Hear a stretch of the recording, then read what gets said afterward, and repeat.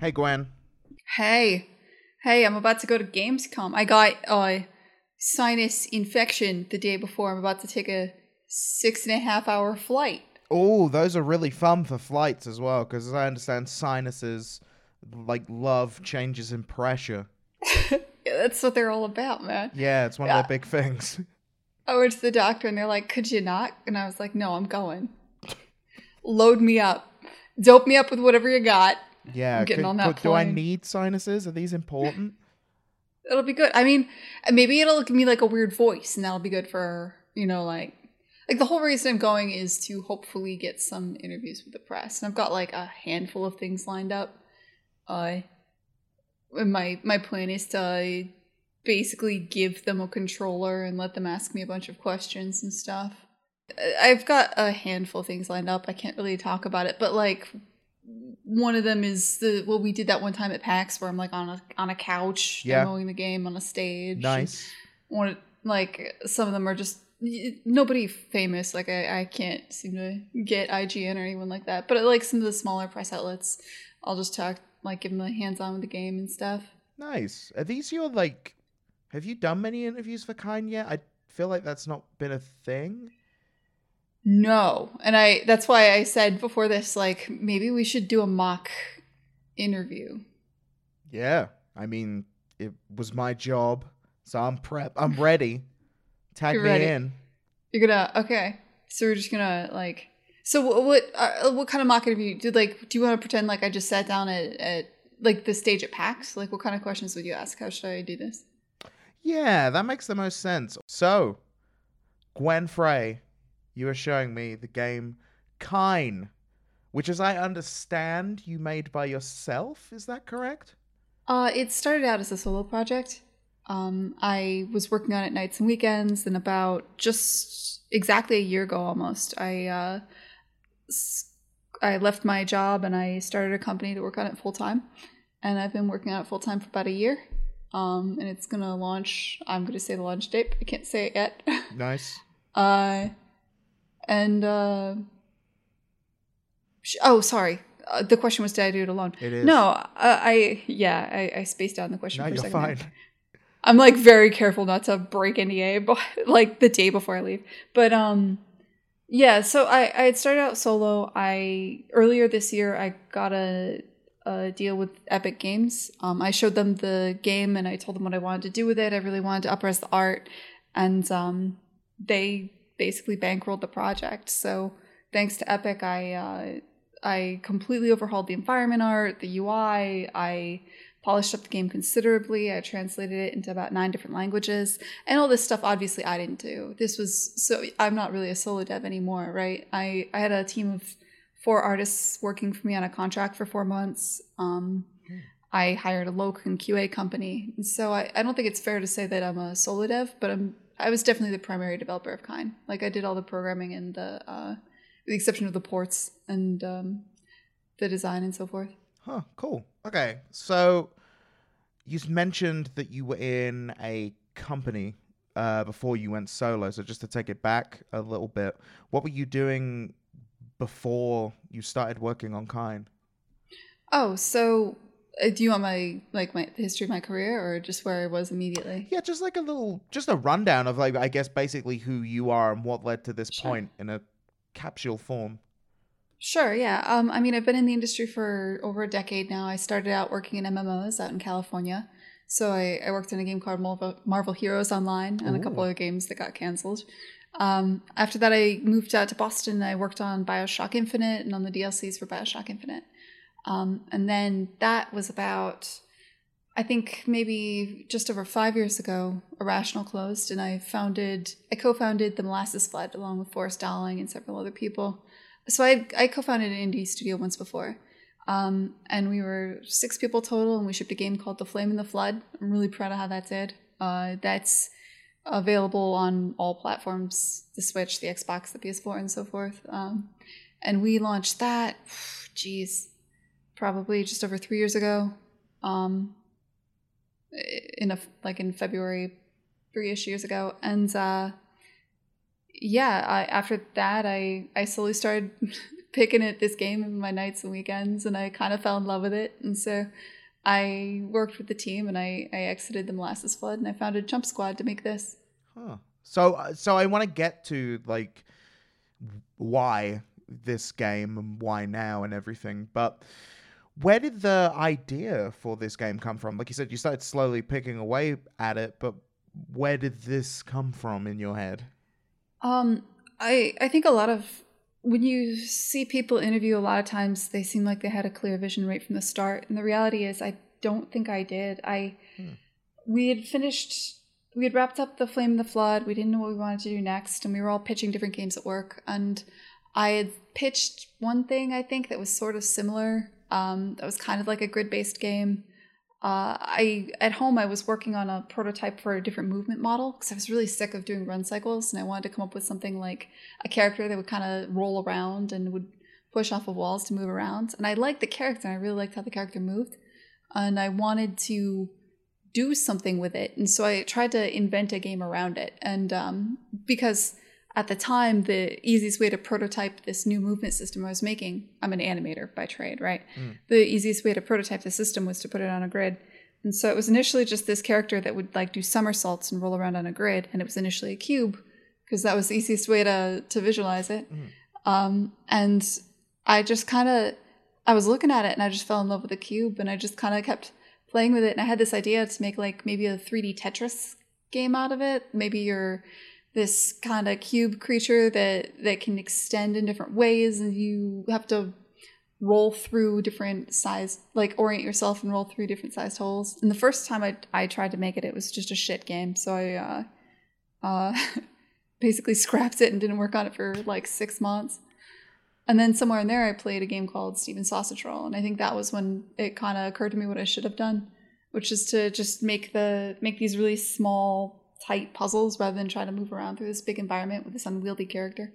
And so I liked that game so much, I actually thought, well, there's going to be a bunch of games copying that, so I definitely shouldn't do that. And I went off and I just was working at work for like another 6 months before I finally sat down and said, you know what, maybe I'll make that game.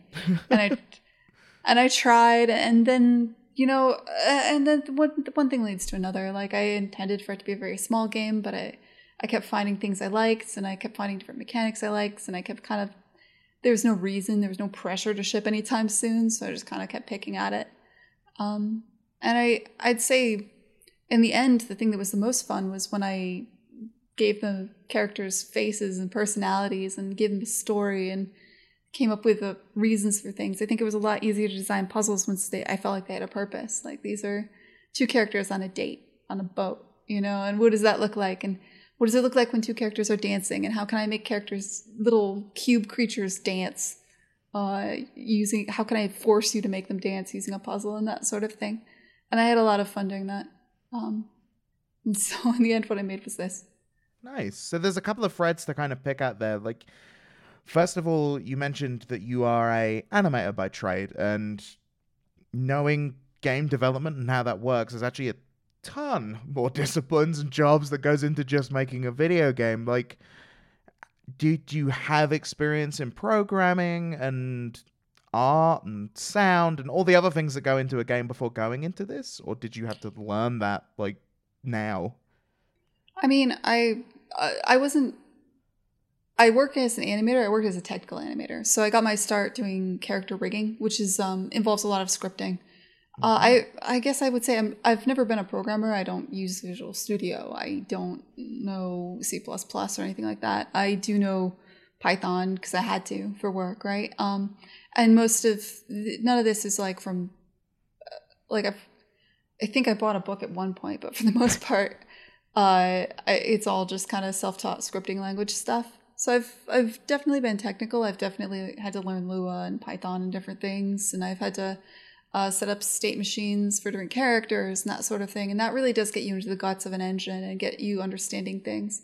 And then I just kind of built on this knowledge of scripting. Like, it started out as owning the entirety of the animation pipeline. When I was at the Molasses Flood, I learned how to control an AI. I learned how to do all kinds of things with AI. And my interest kind of just spiraled out from that. Plus, when you're a tech artist, there's usually one or maybe two at a studio. So I often had to work in shaders. And so I've got a huge background in shader stuff, right? Like I know the material editor in Unreal really, really well. So you mentioned Unreal. I mean, what did you make this game with then? Like, because as you say, you've pretty much, in terms of fingerprints on everything in this game, it's pretty much you. So what did you make this game with in the end? The Unreal Engine, basically. I mean, there's some other software like Maya and Photoshop to get things into the Unreal Engine, but it's entirely Unreal. I guess the thing that would make it unique is that it's using entirely Blueprint, which is a scripting language. So there's no C++ code. I wanted to see if I could make it for the entirety of development without ever installing Visual Studio. And in the end, I think I will have to install it. Oh, no. Specifically, so you can make a PC game entirely in Unreal, start to finish. But when you open up the task manager, it's going to show up as UE4 game. I can't name it Kine. And the only way to rename it is to install Visual Studio. Oh, no. And open the executable and change it, which is driving me nuts because it's such a stupid reason. Yeah. But that's going to be the reason I had to open Visual Studio. Other than that, it's just entirely Blueprint script. Wow, nice. Okay, so if we had one note for Epic Games, it would probably be name file. Like that would be. I think Epic's got a lot going on. I think they have more important things to do than worry about that. But that was the one thing that made me install Visual Studio. That will make. I haven't done it yet. Right now, if you open the game in the system tray, it just says UE4 game. I'm just dealing with it. Yeah. Okay, so there's a couple of things I want to circle back to, but talking about Epic Games, Kine, I believe, is exclusive to the Epic Store. I mean, it sounds like a big reason for that might be, like you say, they came in, they helped with development, or was it funding? And then you've made it completely in their engine. But what made you go with the Epic Store? Oh, I mean, it just came down to, how do I put it? I love Epic. I know they get a lot of shit, but as a developer, I've worked with the Unreal Engine for a decade. They've always been super responsive. I love this engine. I love using it. I was a solo dev with almost no following on Steam for the most part. Like I have basically no following on Steam. So I pulled the game off of Steam as a test, and like no one noticed for a month. And then Epic, and that happened. I did that right when Epic launched their store, and people started getting shit because I knew I kind of wanted to be on that storefront. I reached out to them. I was like, hey, you know me, and they're like, we do know you, and we talked about it. And I pitched them. I basically showed them the demo for Kine and asked if they told them what I wanted to do, and told them how much money I'd need, and asked if they would fund it, and they were like, yes. Nice. And so yeah, I mean, to me, what Epic is doing is great. They've been great to me. I don't know what else to say. I can't imagine. Obviously, there were other paths. I did talk to a couple other publishers, but those terms were nowhere near as good. Like, not even in the same stratosphere good. You know what I mean? So you mentioned like when you, I call it, you go Epic, and you're like, you know me, and they're like, yeah, we know you. Like, why would they know you? I mean, outside of like you've had quite a strong career path, but like, do you particularly love Epic to the point where they'd be aware of it? Like, what is that? I mean, yeah. So I speak at GDC each year. I often give talks where I show animation tips and tricks entirely in the Unreal Engine. Oh. It's hard to explain. Like, I've made a series of tutorials about how to do different things in the Unreal Engine and put them on YouTube. And so, yeah, I'm kind of involved in their community. Their marketing people know me. Nice. On the Unreal Engine side of things. The game store team is growing and new, but back when I was talking to them, they didn't have a team. So it was just the marketing team. And so that was, it was kind of like, we have a close working relationship already, or a working relationship already. I mean, that's great. That sounds like a really good, almost a perfect partnership, as you're going in there already a user and fan of everything they're doing. Yeah, it was. Yeah, I think I'm the one person who was in the Epic Game Store where I got basically no flack for it. Everyone was just kind of like, yeah, that makes sense. Like, Oh, no one huh? even questioned. Yeah. Like, yeah, yeah. Epic lady. Oh, I see. Yeah, yeah. I mean, I wasn't like, oh God, you have to understand, I've used this engine for 10 years. I don't even know what it would take to switch to Unity or something. Like, yeah. I have friends that work at Epic that used to work with me at Makes sense. Irrational. Like, I'm in deep, man. So I'll ask you this because someone might ask you this.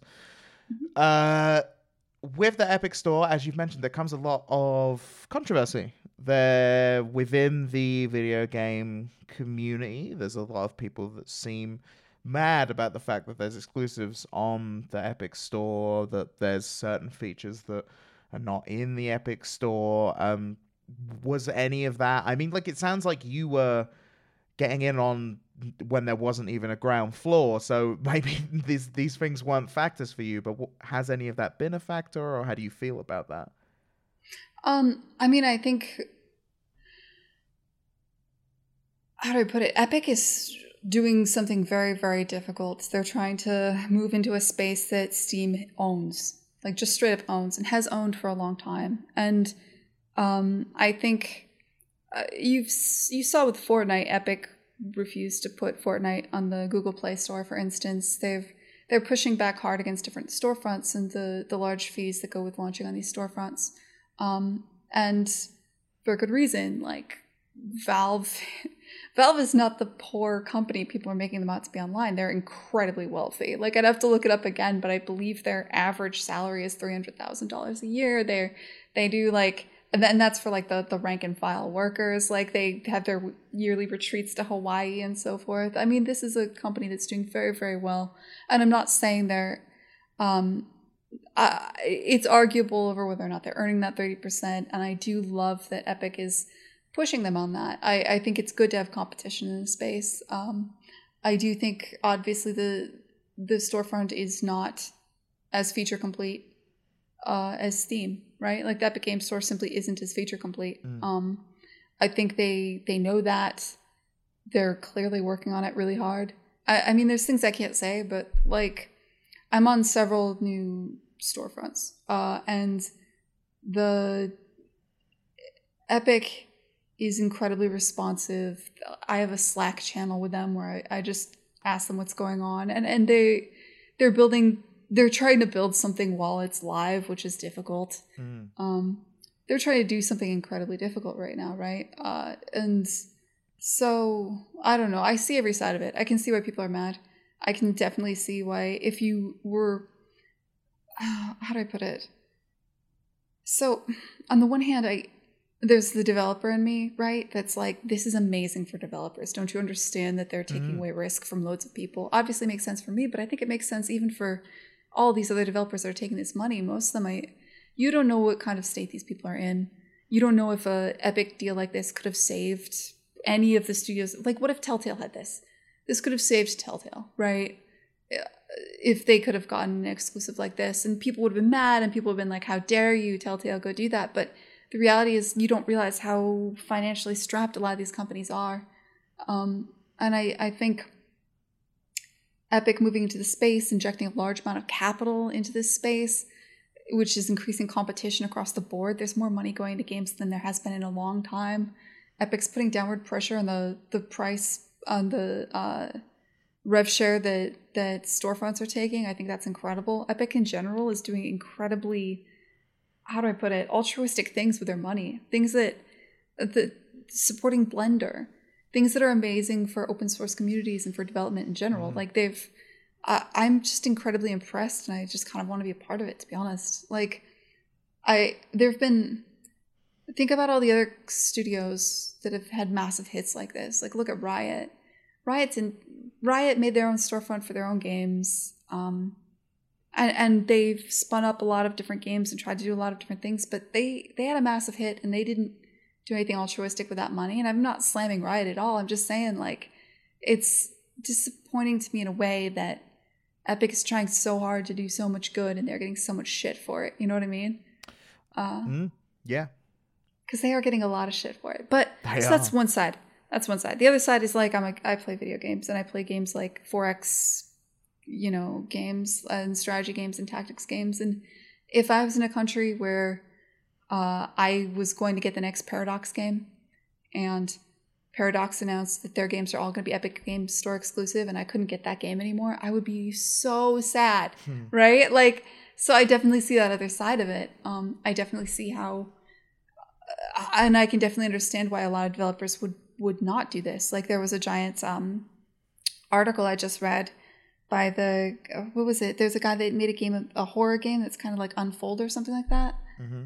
I'd have to look it up. Do you know what I'm talking about? I don't, but go on. Oh, there was a horror game that came out recently, and somebody got a bit of attention on Twitter because they were approached for an Epic exclusive and they turned it down.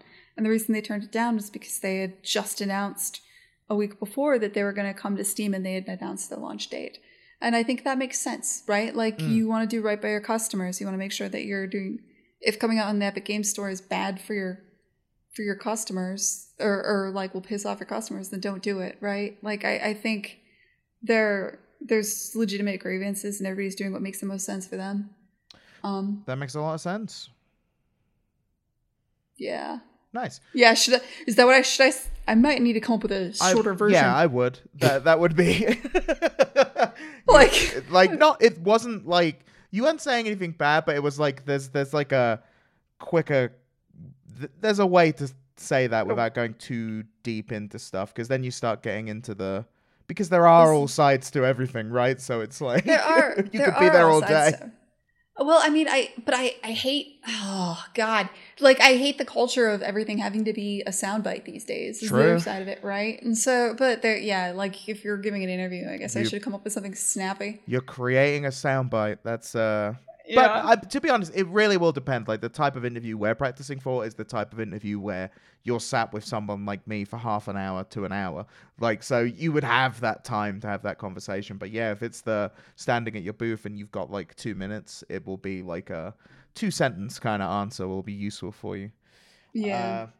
So yeah, moving things along from there. Unless there's anything else you want to add, or you want to practice a quicker line or something. I'll just think about it, I guess. When, come up with something. Yeah, when you listen to this back, maybe I'll circle back to it and ask you again. So another thread I wanted to pick up on was, so you mentioned, you were in the Molasses Flood, you had this idea picking at the back of your head, but really, like, why this game and why right now? It sounds like there's a lot of things going into it that have kind of made it that way, like with Epic, like with the Molasses Flood coming off such a high and you being kind of at the point where it's like, what's next? But like, why Kine and why now, I guess? Well, when I first started it we weren't coming off of a high. We had launched the Flame of the Flood. It initially didn't do very well at all. We took a month off. We did some contracting. I was losing my mind. We had started pitching the next game, and it was very difficult, and we couldn't get funding for it. And like I had said, I had initially made some of the earlier prototypes to pitch for our next game, but my business partners didn't want to do that. For good reason, right? Like, we had just launched a game, and puzzle games, at the time especially, puzzle games made no money. It was just kind of like known. It was like a joke. It was one of the worst things you could do is make a puzzle game. You could go on like Ryan Clark or listen to Ichiro or whatever speaking, and they would always be like, you got to make a game that the market wants. This is the indie apocalypse. Nobody wants your fucking puzzle game, right? So pitching a puzzle game to a team that's struggling was like not going to happen, right? And so yeah, like and at the time also just I think I was just spending too much time on Twitter. I was really bummed out. I was just kind of low, and I just wanted to have fun again. I don't know how else to put it. Like, I wanted to have fun again. I wanted to be happy. Like, I wanted to simultaneously enjoy game development, but also I feel like there's this giant conversation about games that make you cry, and I just didn't want to make people cry. Like, for once, I'd like to make something cheerful and make people laugh. And I know that's difficult, and I know, like, the big risk you run if you try to make something cheerful or happy or upbeat is that it either looks like a kid's game or it's it comes across as like a mobile game or some kind of cheap thing that's they're like a clicker game, you know what I mean? And I didn't want to I didn't want to make a clicker game or a kids game necessarily. I just feel like we're allowed to still experience joy later in life. I don't know how to put it. I just wanted to make something happy. And that was really the primary motivation more than anything else. There was that. I just watched a film called La La Land and like 4 times and I loved it. And basically, you can see it. Like, you can straight up see it in the art style and the music and all of it. Because it's a jazz-themed game and everything. I loved La La Land. I thought that was an amazing movie, and I wanted to make a game that felt like La La Land. Something that was full of hope and cheer and happiness, rather than, you know, political strife on Twitter and you know, we're at the time especially, I felt like we were going through some and I don't want to go into it, but like I just wanted to feel happy again, you know. That makes a lot of sense, and it's a very good answer, by the way, particularly getting into the all the stuff that was happening with you before and when you wanted to be. That makes a lot of sense, because that's kind of what I wanted to draw out of that question. So that is good. And that, I would imagine, would tie into what you want someone to get from this game. Yeah, I mean, I don't know. I've never designed a game before. Like, I hope people like it. I hope that it makes people laugh. I hope that it makes people smile. I think that's the greatest thing in life, is if you can make somebody laugh, you know? I don't know how you make somebody laugh with a puzzle game, but I do feel like there is... I mean, I enjoy puzzle games, but I do find they all tend to have one note, which is this kind of slow... how do I put it? You generally have the slow, mysterious world vibe in every single game, and I just feel like it would be nice to have something else. That's why I also think like a horror puzzle game is an interesting idea, don't get me wrong, but where my headspace was I just wanted to make something cheerful and happy and light. Nice. I mean, there's now obviously an interview would also include a lot of things based off of what I'm playing, so I can't or like what I'm seeing, so I can't necessarily simulate that for you. Like there'll be questions about, I mean, the art style is probably one of the most striking things you initially notice about the game. Like, what led you to that specific art style? I've practiced that question. Hey, here she goes. No, well, because it's an easy one, actually. Like, nice. So when I first started out, I was making this. So when I first started out, I was trying to make a grid-based puzzle game. I knew I wanted to actually experiment with having a puzzle game that used 3 dimensions, and I was having difficulty seeing where something was in the world in grid space, because at the end of the day, your monitor is flat, right? And I needed a way to kind of perceive, like, is that box 1 unit back and 1 unit up, or 2 units back? Because it's actually hard to tell from different camera angles. And so what I needed to do is I came up with this idea, like, I will make the whole game kind of look like a sketch. I was really into Ian McKay drawings at the time, and I did that specifically because I wanted to have that kind of rough, sketchy feel where you can have a line overhang the edge. Because if you're going to have a game where you're jumping from building to building, I need something to, I need a way to draw a line from one building to another so that you could, initially I was jumping around buildings in my head. I needed a way to say that this building and this building are aligned. So I just... having a sketchy style, and you just draw one line over it. And so it wasn't so much an art decision as it was a design one. I wanted to be able to show where somebody was in 3D space by using these kind of sketchy lines. Nice. That's good. That's a very good consolidated answer. Good work. I probably would have wrapped up an interview like earlier, like before that question, just with what do you want people to get and all that stuff. There's a lot of stuff that I would advise, which would be remember the main. I would say always remember your important beats, because you're not going to get lots of time. Also, not lots of interviewers will just be like, so it's a puzzle game. What systems is it coming out on? What date?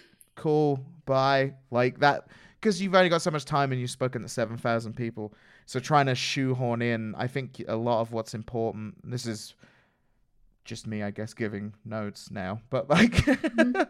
I guess a lot of what's important is your story and your personality into what got this game there. So I think you got a lot of good stuff in there. So Do you think? See, I actually think I should lean less on my backstory and more on the I game don't. because I'm worried.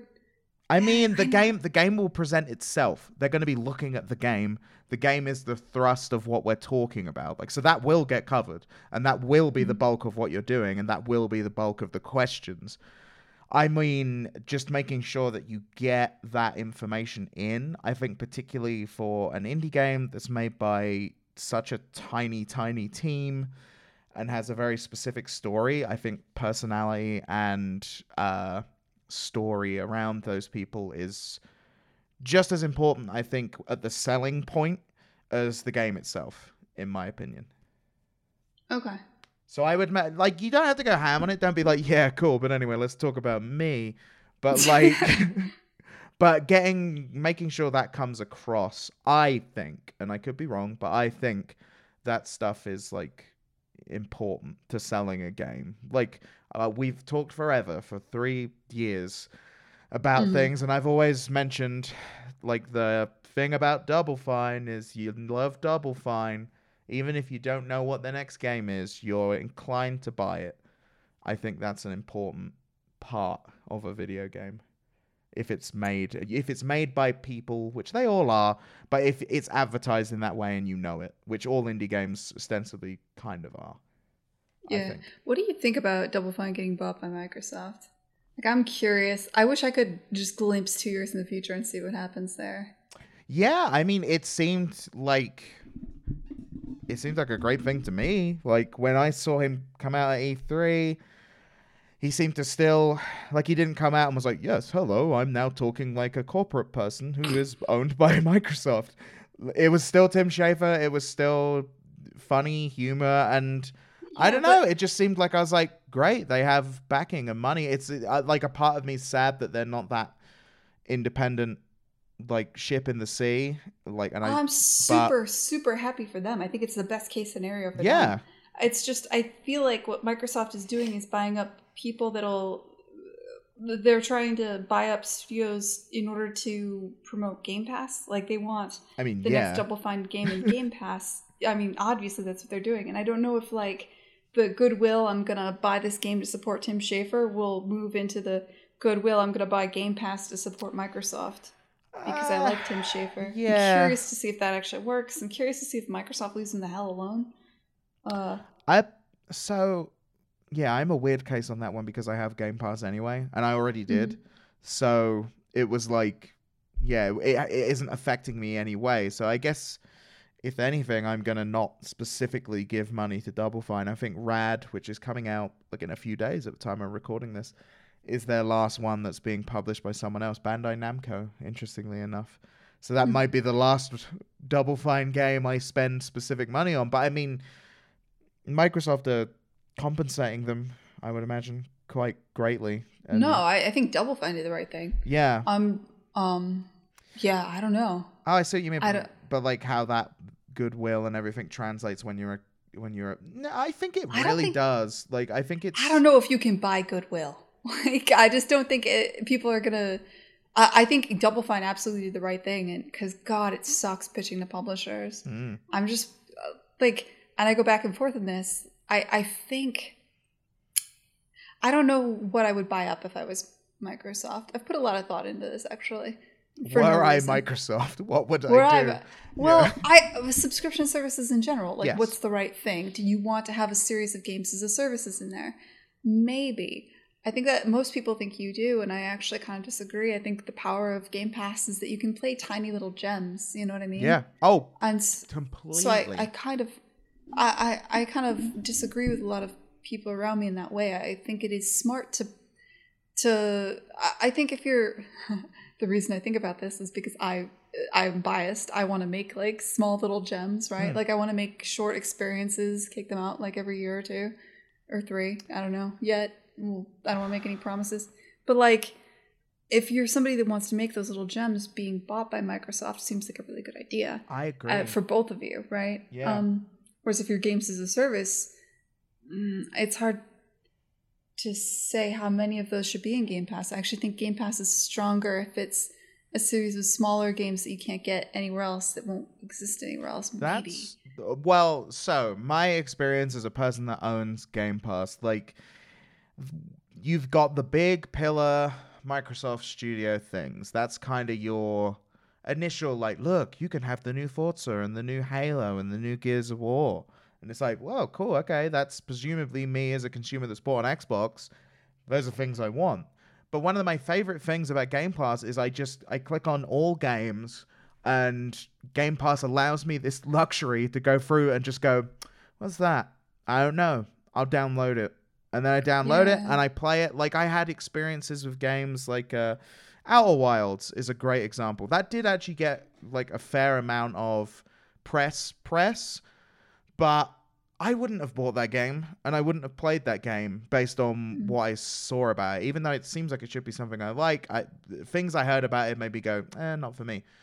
But I still downloaded it, I played it, and I had enough of an experience with it that was really cool and really interesting that I was like, great. So that I did that with a bunch. I actually didn't think about that, because like in my head, I had the theory in my head that was like, soon we're going to experience this thing where all games are massive AAA, like the tentpole releases, and then you've got little gems. And I thought the middle was going to fall out, but the more I think about it, there is a lot of counterexamples, and Outer Wilds is one of them. Yeah, I think there's definitely middle weight game. There's a huge space for those on Game Pass, in my opinion, because I like. Those are a lot of the ones I tend to download because there's a bunch of them in there. Like, you just go through, and like I say, that is something that I think the Pass model, and particularly currently Game Pass anyway, because you've got those tentpole ones, but really, like, the bulk of the experience is these kind of mid to small games. And that's what I love about it. So, and games as services being in there, I don't know, because it's like... So I've been playing Apex Legends a lot recently. That I don't think that needs to be in a pass situation. It's a free-to-play game that's supported by loot boxes and all that stuff, and I just play it. Like, that works. Like, that works fine, and I'm having a great time with it. But having all this stuff, you have the... I don't know. I mean, I'm biased because I fucking love Xbox, but, like, having all the thing where I can be like, I'm going to get all the new Microsoft titles I want, but also I get this curated experience of all of these games in here are probably going to be interesting in some way, and you've already paid for all of them, so you might as well now try them, which I wouldn't have done before, is great. Like, I've played a bunch of games I never would have played thanks to Game Pass, so that's my experience of it, and that works perfectly well. Yeah. I don't know what the future holds, man. But yeah, it's hard to say what the right size is for a studio and that sort of thing. Yeah. We're definitely, I will say I just adored Dicey Dungeon, which came out recently. I still haven't played it, but everyone loves it. I still haven't got to play it. Dude, it's an amazing, tight little experience. It's fun, and like, it's not going to be the game you play forever. It's not going to be the game that makes you cry. But like, it's a fun little game, and I've... The other thing, the reason I bring that up is because I played that and I was like, yes, this is the kind of thing that I think if there was more of these and they were all in Apple Arcade would do well. Because I see Game Pass as being like probably having a lot of big releases and maybe middle releases. And I see Apple Arcade as being like a lot of smaller games perhaps. By the way, there's been some leaks about Apple Arcade. I saw, yeah. Yeah. I mean, it was kind of already known they're going to be releasing in the fall. The rumor mill says probably September because that's when they're dropping the new OS. Nobody really knows for sure. And when they launch, they're going to launch 100 fucking games. Christ. That's a lot of games all at once. And I will say it takes a lot for me to play a game on a mobile device. So even the Switch, I play that in the dock. But I know I'm very like You're like the only, very yeah. singular in that like world. So Yeah, you're alone there. yeah. The I was oh god, I hate Apple devices with a passion. Everything from the fucking one button mouse to the phone Oh. I can't operate. Like I hate all of them so much. But I don't own a tablet, and if Apple Arcade I think will work on a tablet, maybe I should. It, Maybe I should buy a yeah, tablet. it will do.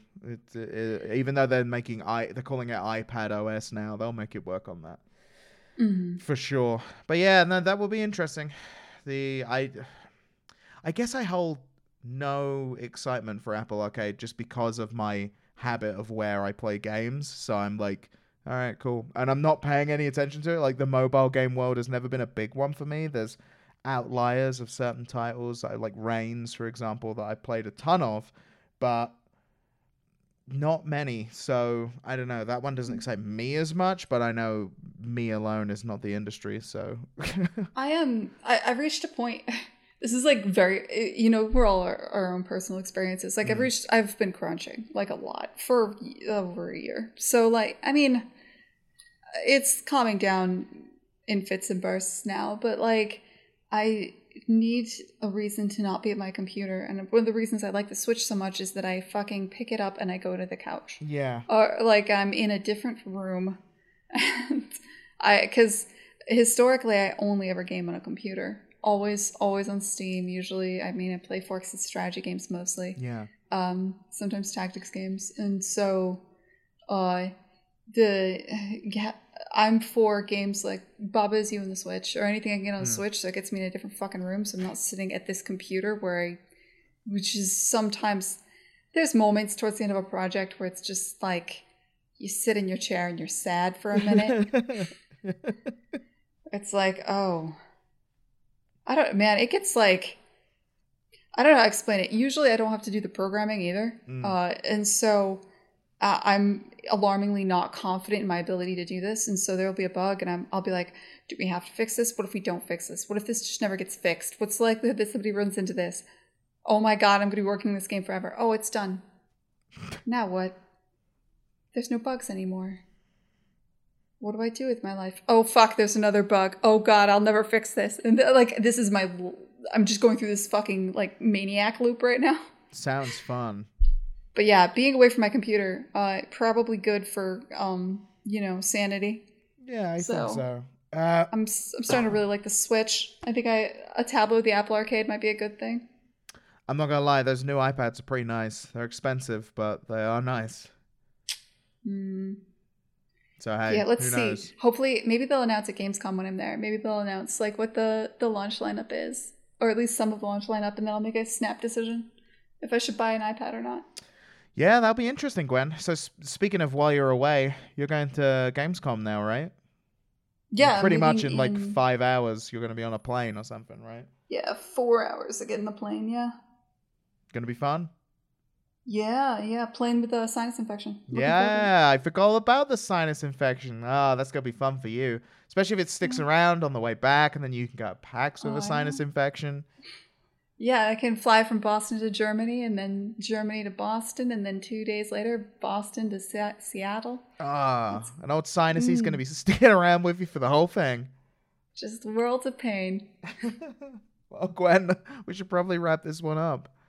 Yeah, thanks for doing all this. I appreciate it. No problem. Thank you. This has been Gwen Frey and Chris Slight, and you've been in the Dialogue Box.